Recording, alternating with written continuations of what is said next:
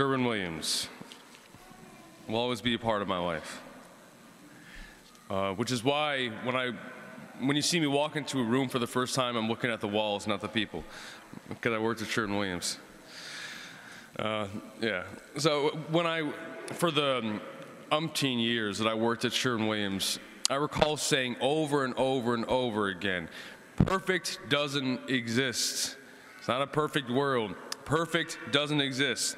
There's no perfect paint that's like perfectly thick and perfectly smooth at the same time. It's great paint, don't get me wrong, at Sherwin-Williams, but there's no perfect paint. There's also no perfect color. It might look great in the store, but when you put it on your walls, you never know how it's going to look. There's no perfect color match. No matter how good the people are at matching stains and paints, there's no perfect color match. All right. There's no perfect paint job.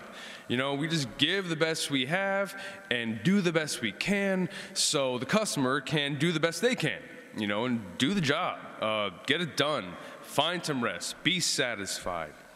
So jobs have an end.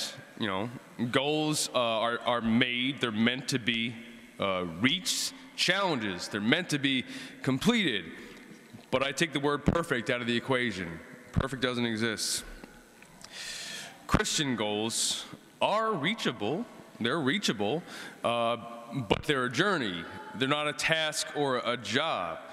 It takes our whole life, this whole Christian goal thing. And our goal in life only ends when our life is over, here on earth. At that moment, we enter through the narrow gate. In that moment, we rest. We find eternal rest with God's help. So there's a lot of challenges and goals that God and His Son dictated today in the Scriptures. And I was reading through them. I was looking. The question was in my mind, like, what's the greatest challenge I'm hearing or we're hearing? For one, be holy. For I, the Lord your God, am holy. Now that is reachable, but that's a never-ending goal. Every day, that's a goal for us. But the goal, however, that I read that made me stop, put my finger and says, oh, Jesus. Jesus says, his final word of the day, Jesus says, be perfect as your Father in heaven is perfect. Jesus tells us, commands us, be perfect as your Father in heaven is perfect. Because it's funny, we live every day with the fact that we're not this, that we're not perfect. That's our daily reality, is that we'll never be perfect and then we'll always be sinners.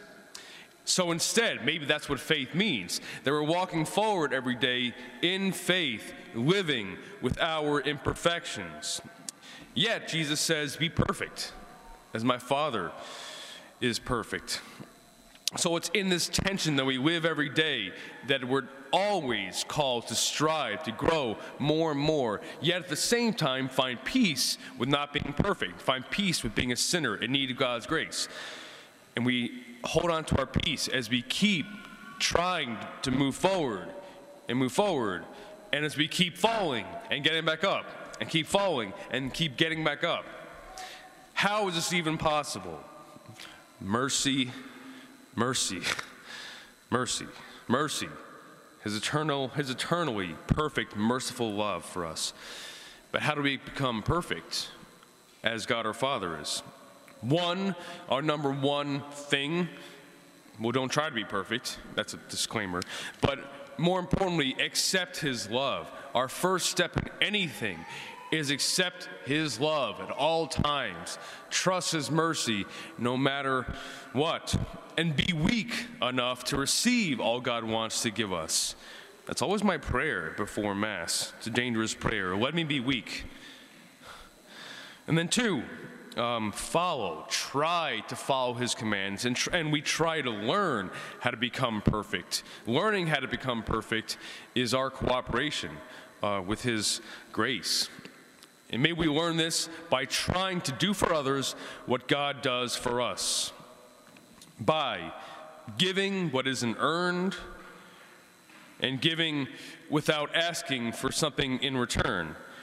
It's by choosing to forgive what doesn't deserve to be forgiven. It's doing that thing that no one else will when we see it needs done and we choose to do it because we want to do it. Looking for that opportunity to be for him. Go the extra mile. Walk the dog.